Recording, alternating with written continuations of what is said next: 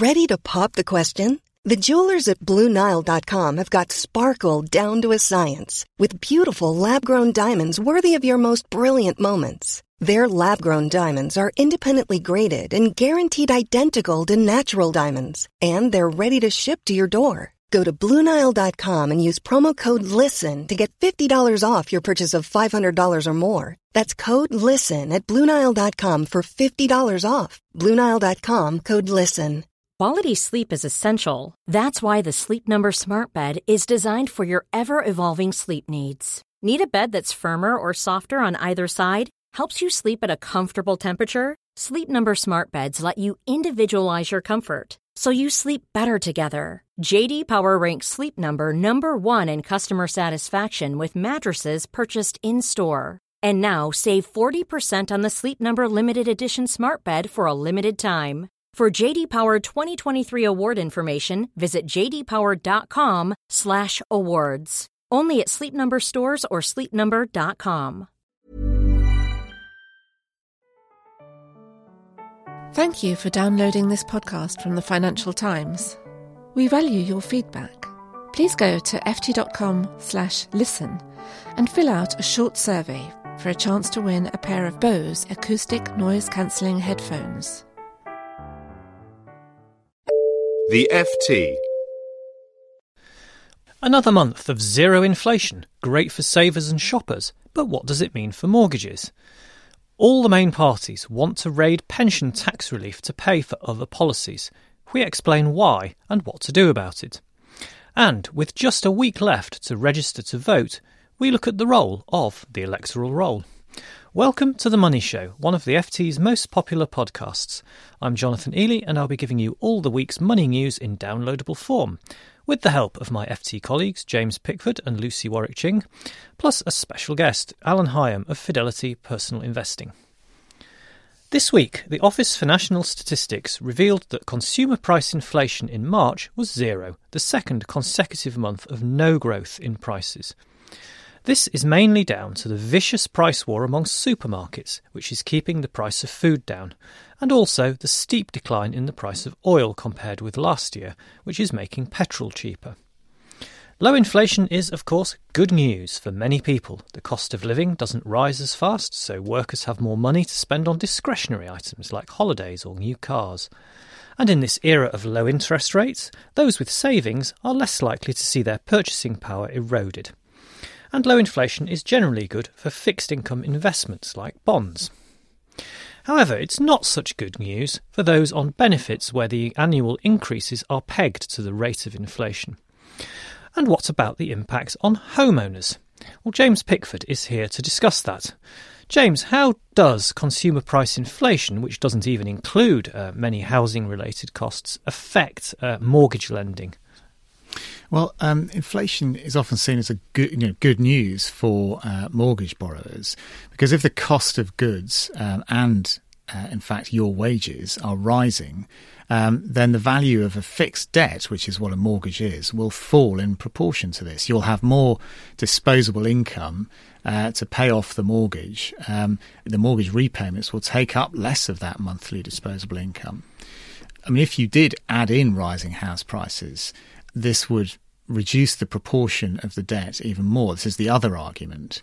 So the fixed sum you take out at the start of the mortgage would reduce as a proportion of the total value of the house. The value of your bit of the house, the bit you own, will go up as house prices rise, whereas the mortgage lender's debt stays the same fixed amount. And that can help you if you want to refinance a fixed-term mortgage after the period of the fix ends.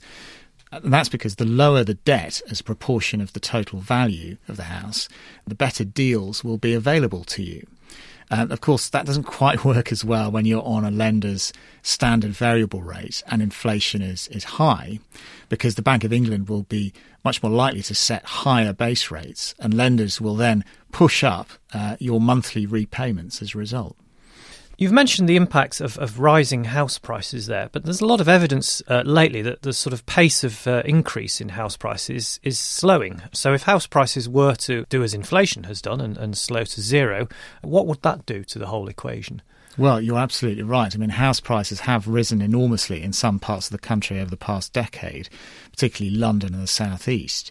But in other places, they're only recently starting to catch up. And overall, the annual rate of house price inflation fell to 7.2% in February, down from 8.4% in January.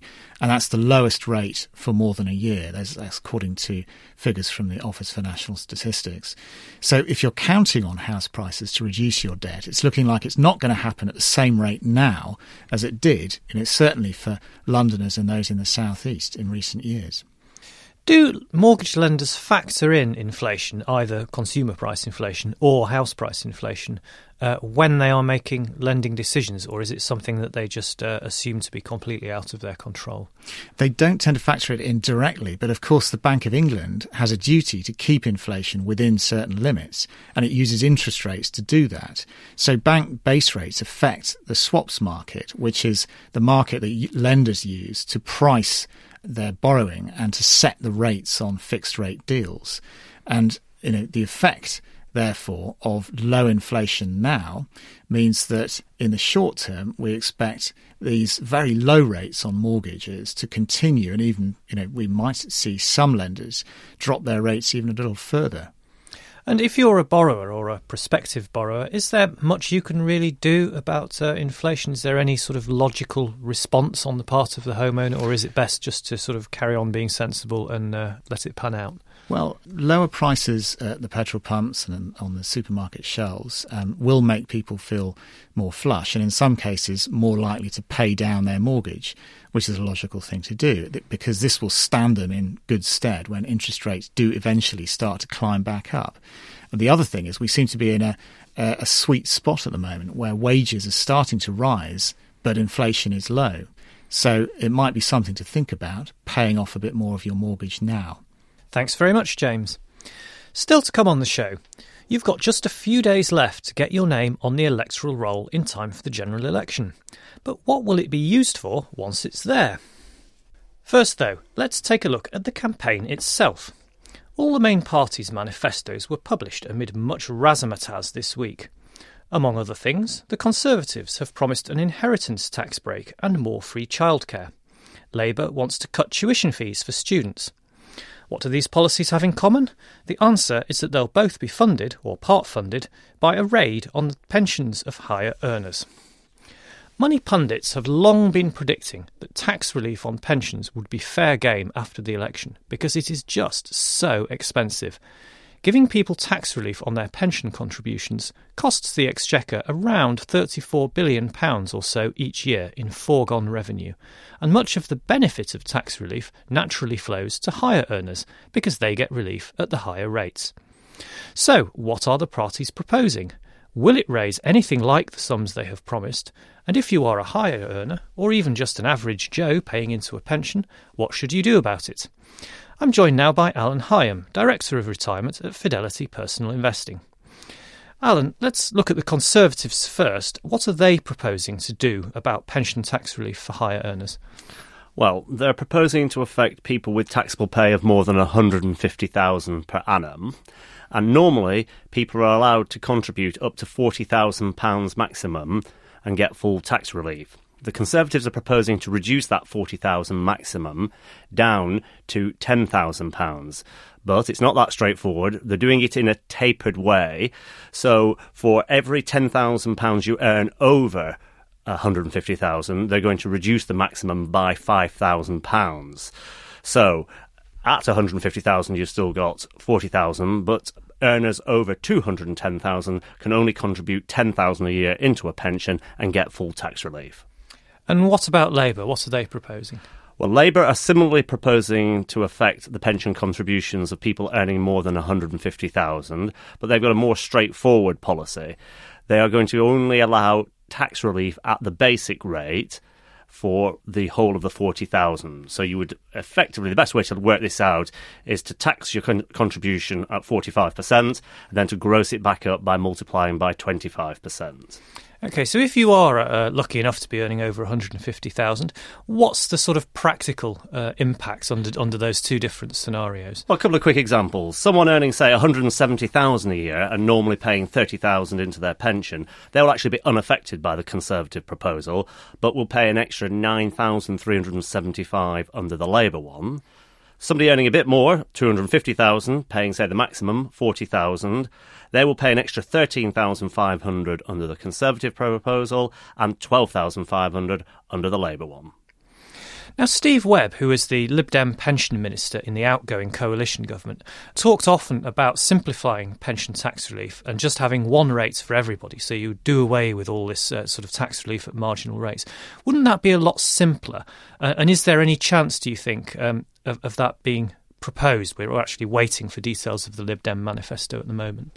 Yes, the manifesto is out later today, and he's been at pains to say it's not an agreed party policy that he's advocated, but what he was suggesting was that for every £2 you put into a pension out of your net pay, the government would top it back up by £1, so this uniform tax relief.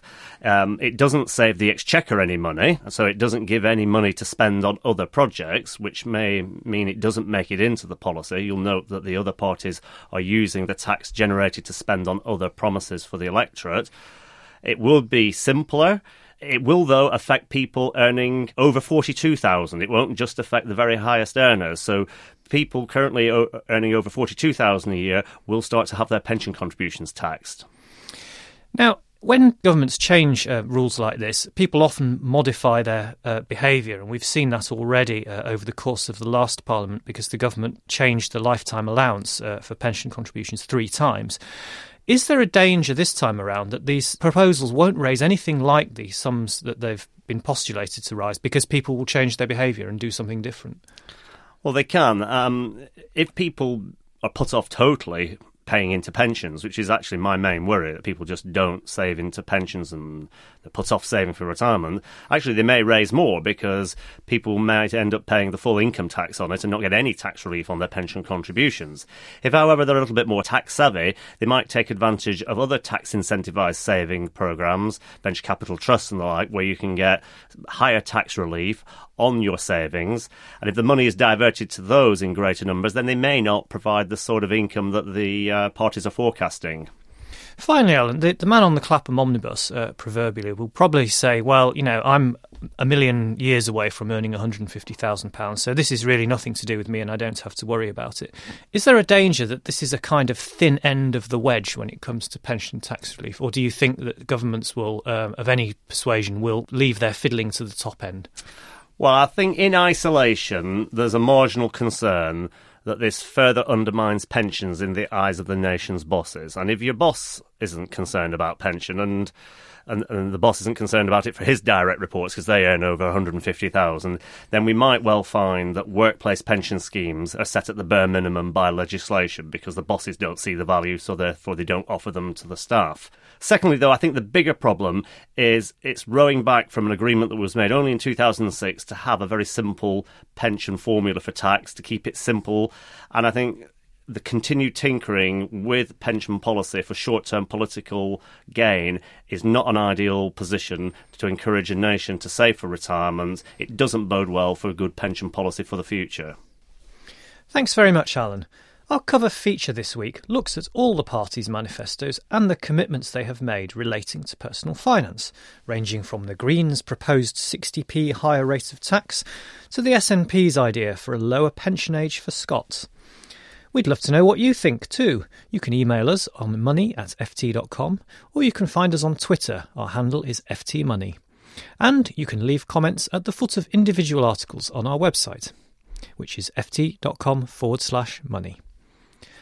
On to our final item for today, which is also about the election. If you're not already registered to vote, you have just a few days left to get your name on the electoral roll.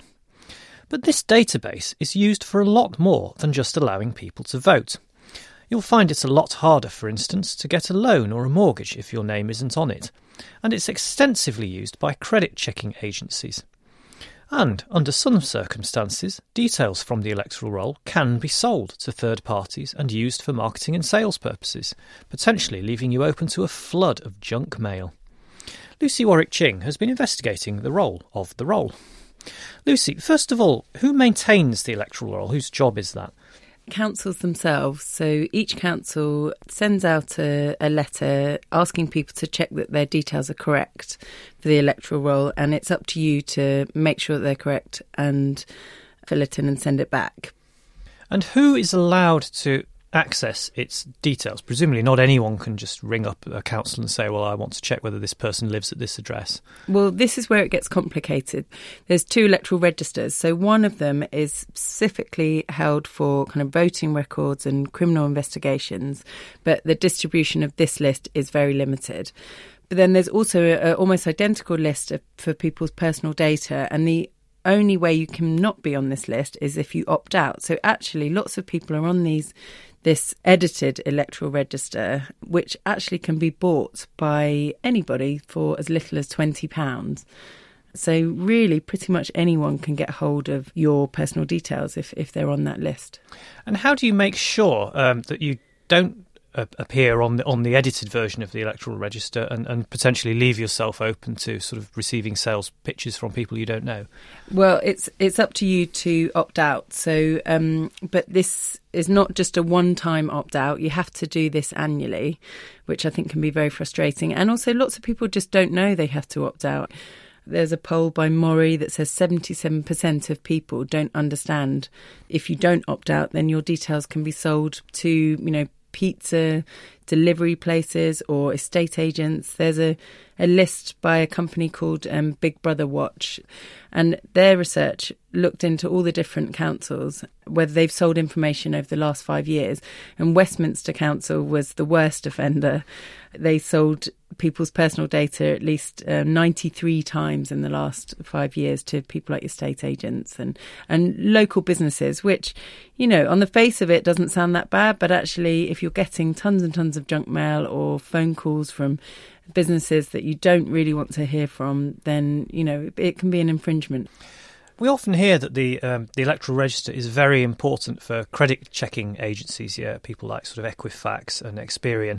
If you're not on the edited version of the electoral register because you don't want to get lots of junk mail, are you putting yourself at risk of making it more difficult to get access to credit and mobile phones and so on and so forth? No, because actually the credit agencies, they use the electoral roll data. They use this to verify customers' identity, and if you are registered to vote, it will appear on this credit report as a good risk signal. So don't worry, if you don't want to be on this edited register, then you're not going to put yourself at risk of not being able to get that mobile phone contract or move home. Thanks very much, Lucy. And there's more on that story in this weekend's FT Money too. Plus, we take a look at company share registers, which are another rich source of personal details for marketeers and for scammers. Other highlights this week, David Stevenson looks at passive funds that invest in bonds and ways to make them safer. My column looks at emerging markets. We've seen street protests in Brazil, but a massive market boom in China. And if you think there's no money in publishing anymore, take a look at our interview with John Styrer, who sold his Igloo book chain to Dorling Kindersley for millions.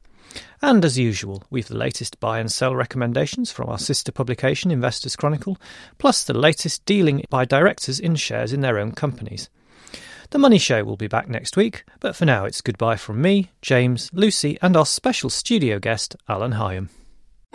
For more downloads, go to ft.com/podcasts. Here's a cool fact. A crocodile can't stick out its tongue. Another cool fact, you can get short-term health insurance for a month or just under a year in some states. United Healthcare short-term insurance plans are designed for people who are between jobs, coming off their parents' plan, or turning a side hustle into a full-time gig. Underwritten by Golden Rule Insurance Company, they offer flexible, budget-friendly coverage with access to a nationwide network of doctors and hospitals. Get more cool facts about United Healthcare short-term plans at uh1.com. Even on a budget, quality is non-negotiable. That's why Quince is the place to score high-end essentials at 50 to 80% less than similar brands. Get your hands on buttery soft cashmere sweaters from just $60, Italian leather jackets, and so much more. And the best part about Quince, they exclusively partner with factories committed to safe, ethical, and responsible manufacturing. Elevate your style without the elevated price tag with Quince. Go to quince.com/upgrade for free shipping and 365-day returns.